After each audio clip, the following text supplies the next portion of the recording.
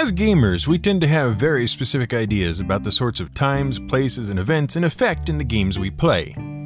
We know, for instance, when playing the sort of medieval fantasy-style game represented by Dungeons & Dragons, Pathfinder, and many of their derivatives, that we shouldn't really be seeing things like tanks, automobiles, calculators, electric lights, or telephones.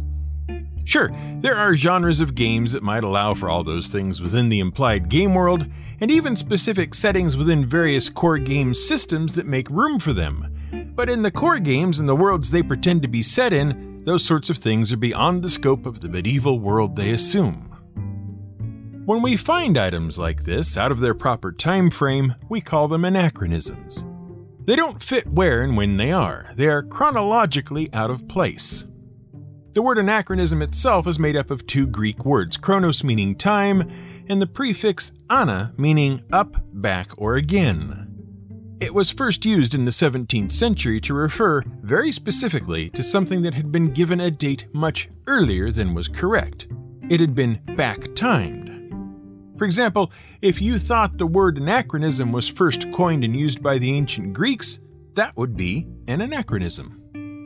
There used to be a related word, parachronism, that meant you dated something later than was appropriate, like misremembering the end of World War II as 1950 instead of 1945.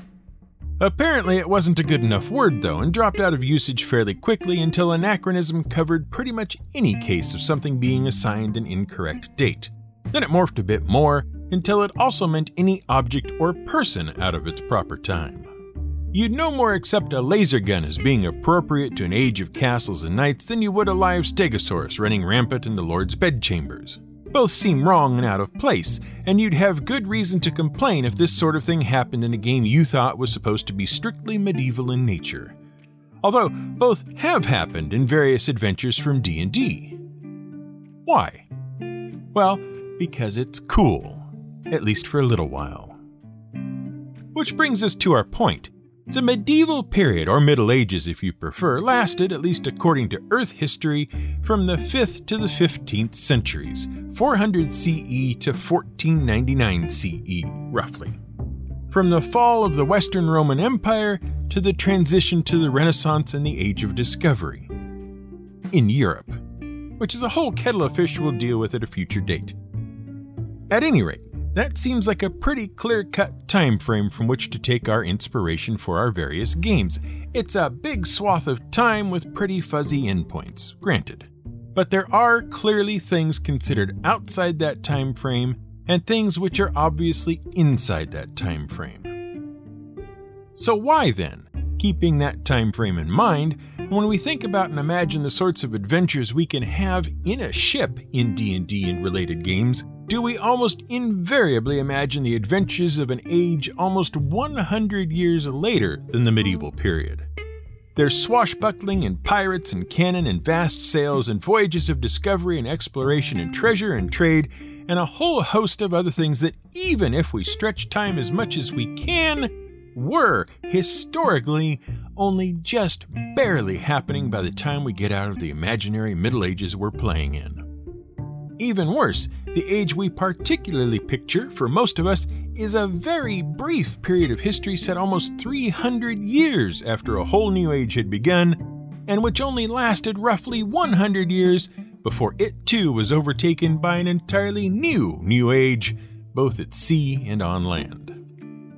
And, word to the wise, if what you want is to know a bit about what happened during the Middle Ages in terms of navigating and getting around the world by sea, take a look back in our archive and find our 3-part series on sailing, which includes the episodes Carrack, Dead Reckoning, and Water Clock, before you listen to this one. Because in this one, we're setting sail for a destination that was opened up by that series of episodes and the things that happened there.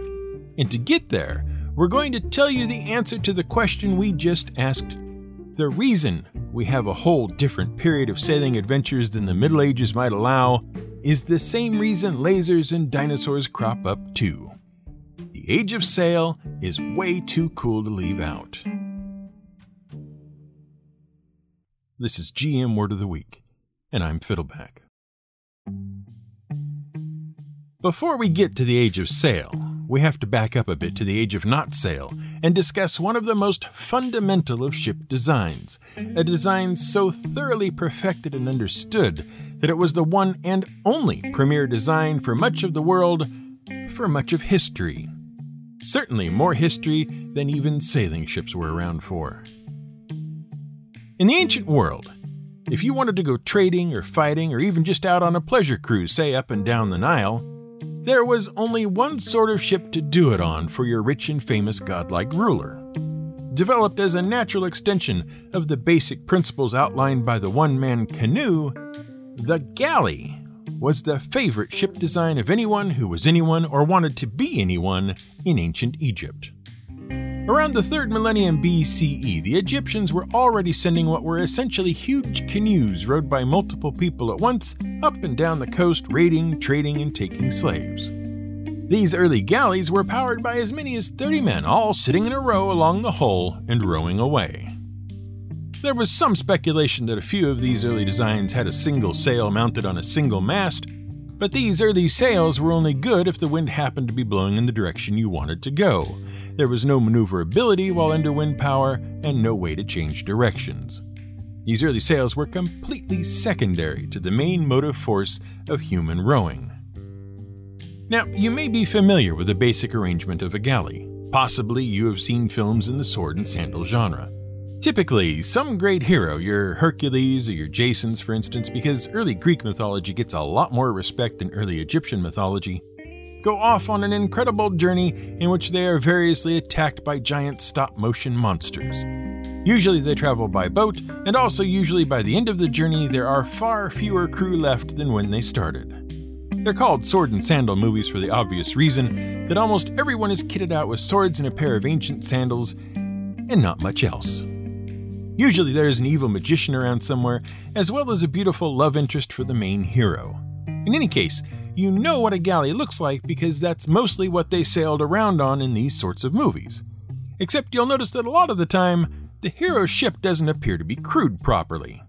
There's a lot of fussing about with sails and rigging when there shouldn't be, but these old movies make it seem like only the bad guys really had slaves doing the job of rowing. So much for historical accuracy.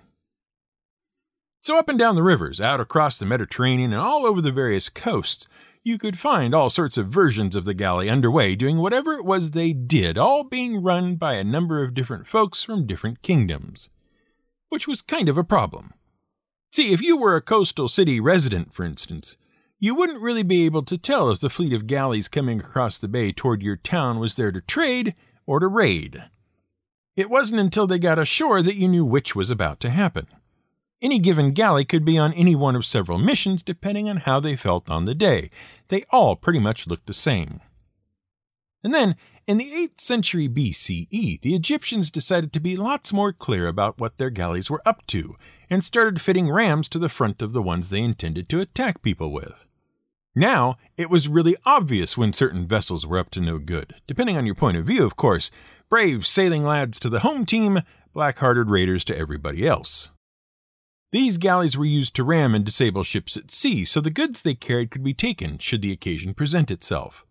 Mostly, though, military galleys were used to transport troops to the location of land battles rather than fighting at sea, until 1175 BCE, when the Egyptians took part in the first recorded naval battle against the Sea Peoples.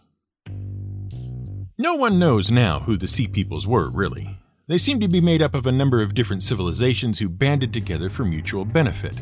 But wherever they came from, they'd been sailing around the Mediterranean for years, making a nuisance of themselves, raiding various coastal cities and moving into the neighborhoods, regardless of who they belonged to originally.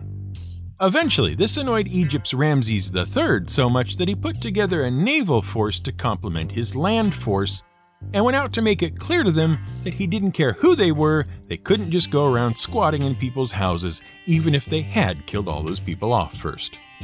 When the Sea People's forces split up into land and sea units, and the sea units tried to sail up the Nile in a coordinated attack, Ramses' ships were waiting for them there and wiped them out.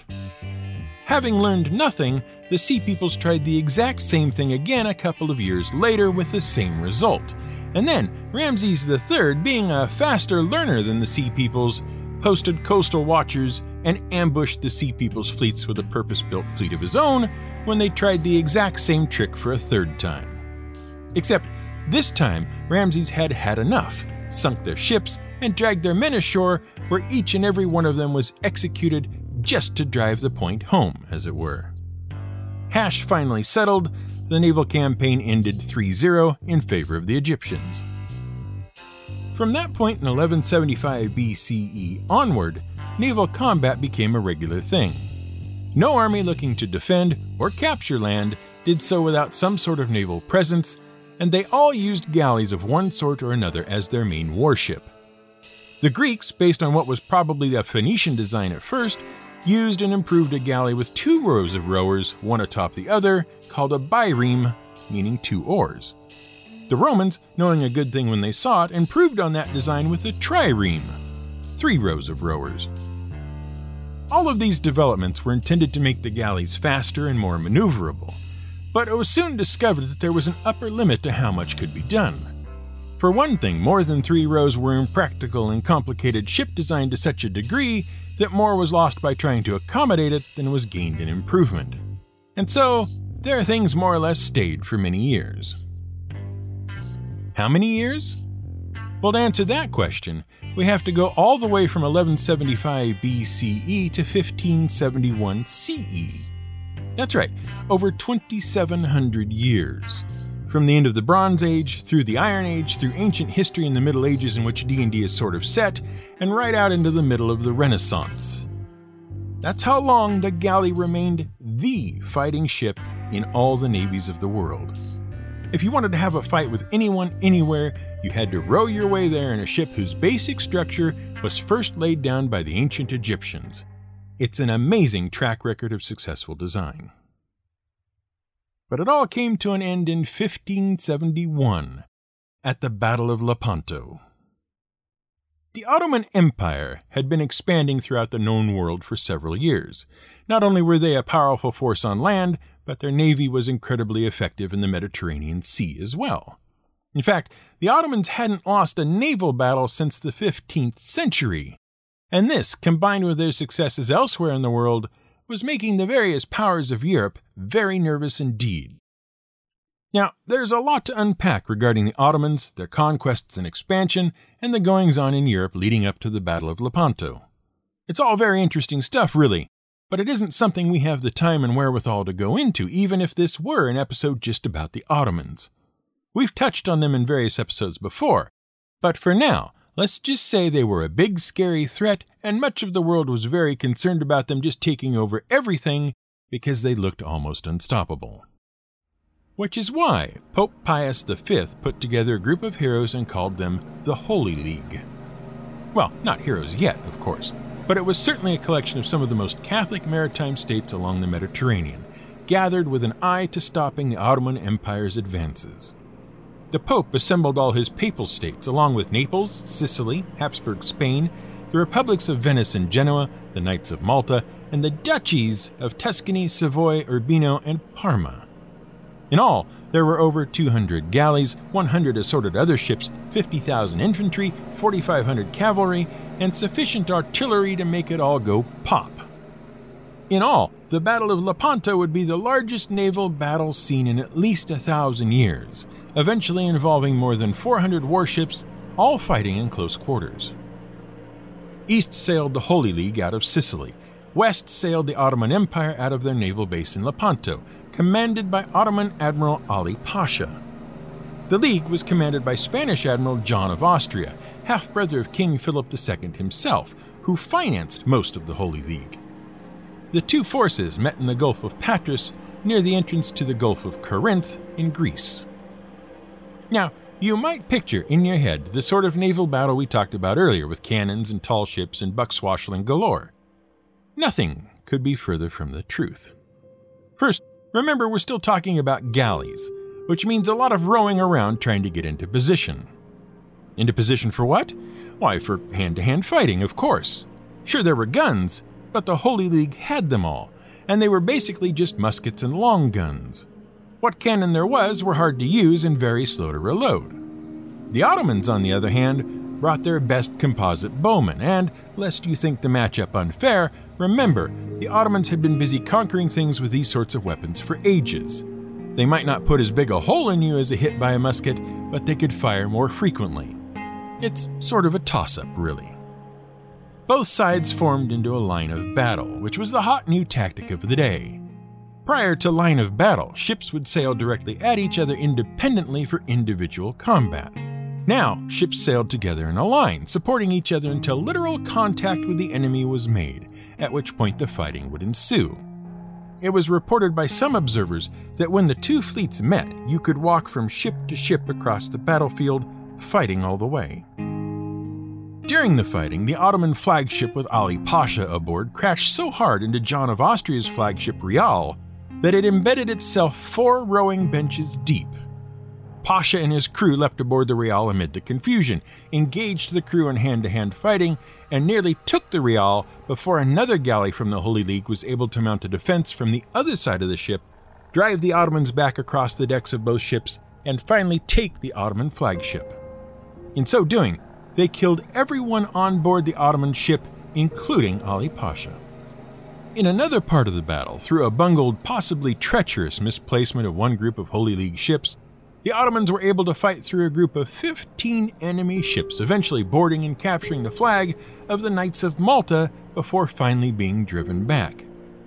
Elsewhere on the battle line, Ottoman ships were captured and the enslaved Christian rowers set free to join the fighting against yet more Ottoman vessels. By the end of the day, though, the Ottoman troops ran out of weapons and were reduced to throwing oranges and lemons, much to the amusement of their Christian adversaries. The battle was over, and the Holy League had won. 30,000 Ottomans were killed to the Holy League's 7,500. The Holy League victory did 2 things. On the one hand, it marked the beginning of the Ottoman decline and the end of their empire's westward expansion. From that point on, the Mediterranean was divided in half, Europe in the west and Turks in the east. Neither side gained any ground after that, but the Holy League had finally shown the Ottomans could be beat. From there, it was just a matter of time. The second thing the Battle of Lepanto did was mark the beginning of the Age of Sail. Never again would a naval battle be fought that was made up entirely of oar-powered ships. Gradually, more and more cannons were being added to ships, and the galley was ill-equipped to handle the extra weight, which sacrificed speed and maneuverability without gaining much in offensive capability. Along the way, improvements were being made in the design of sails, meaning that sailing ships were swiftly becoming more maneuverable and faster at even larger sizes than the galley, and could therefore handle having even more cannon mounted. As sailing ships and heavy cannon became part of naval combat, the line of battle tactic was gradually refined until ships could stand off from each other, firing cannon broadside at the enemy under covering fire from the rest of the line. This proved so effective that the new galleon ships steadily replaced the old galley as the preferred fleet element. The Age of Sail had begun. By the mid-18th century, things were in full swing. Sailing ships were huge and complex. Millions of dollars in trade occurred on an almost weekly basis, with cargoes of spices, plants, and people crossing the Atlantic and Pacific every day. Hundreds of thousands of men were aboard ships somewhere in the world at any given time. Voyages of discovery, both scientific and political, were underway, and great naval powers plied the waves, both enforcing their empires and adding to them. A new golden age of sail was underway, marked by British victories over the Spanish Armada. And it would last, at best, 75 years at the outside, before the Age of Sail, golden or not, came to an end forever. On March 8, 1872, terrible things were happening. The United States of America was in the throes of a civil war, and it's nearly impossible to say anything about the scope of that war and what it meant to the nation and its people without engaging in some form of cliché that you'll have heard 1,000 times before. So we won't. Instead, we'll just say that things were really messed up, and it would be some time before anyone could even begin to work it all out. A process still underway to this day. Near Norfolk, Virginia, was a place called Hampton Roads, just where two rivers run into the James River at Chesapeake Bay. A fleet of Union ships were engaged in blockading Confederate Virginia, preventing any international aid from reaching its ports. The Confederates, as you can imagine, didn't like this much, but they'd had little success in doing anything about it. The Union Navy had 5 ships on station enforcing the blockade. The sloop Cumberland and the frigate Congress were anchored in the channel. 2 steam frigates, the Roanoke and the Minnesota, and the sail frigate St. Lawrence were at nearby Fort Monroe. But when the Confederate ship CSS Virginia and a small complement of supporting ships was spotted on the morning of March 8th, all 3 set sail to intercept and promptly ran aground, effectively taking them out of the ensuing battle. Opening shots were exchanged between various support ships, but the Virginia just kept coming, not firing at all until she was in very, very close range to the Cumberland. Both Cumberland and Congress fired on Virginia to no effect. The shots just bounced off her hull. Using the attached ram, Virginia rammed Cumberland below the waterline and started her sinking, almost taking Virginia with her thanks to the force of the strike. When Virginia turned to attack Congress, her captain, having seen what happened to Cumberland, ran her aground to prevent her sinking. Eventually, when Virginia had been joined by other Confederate ships in the attack on Congress, the captain and crew surrendered and were removed from the badly damaged ship. Now, if you're having trouble placing the CSS Virginia in your memory of vague facts from the Civil War, it's because you know her under another name. And while this battle was the start of things, it wasn't until the next day's battle that things really came to a head and changed sailing and naval combat forever. See, the reason those shots bounced off Virginia's hull without doing much damage was because the Virginia was built using the steam engines and the hull from a former ship originally sunk by the Union Navy to prevent her capture at the start of the war. And the very next day, at Hampton Roads, the Union would send a ship called the Monitor to try once again to sink what used to be the Merrimac in the first ever Battle of the Ironclads, which convinced every navy in the world that steam-powered iron and steel-armored ships was the way of the future and ended the Age of Sail.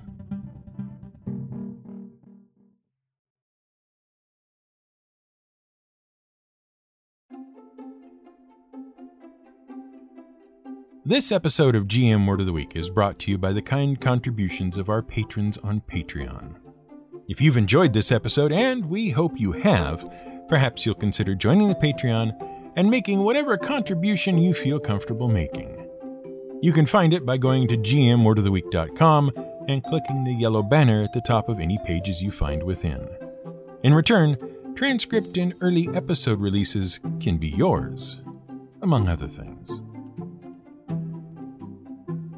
If you're interested in finding out more about what things were like during the golden age of sail, this episode was inspired in part by Sons of the Waves, the Common Seaman in the Heroic Age of Sail by Stephen Taylor, which relies heavily on the writings of actual sailors at the time. An Amazon link to which you can find in our show notes. This episode was researched, written, and produced by Brian Casey, who is not really much of a sailor himself, but enjoys a good sea adventure. Music is provided by Blue Dot Sessions and Epidemic Sound. I can't control the wind, but I can adjust the sail.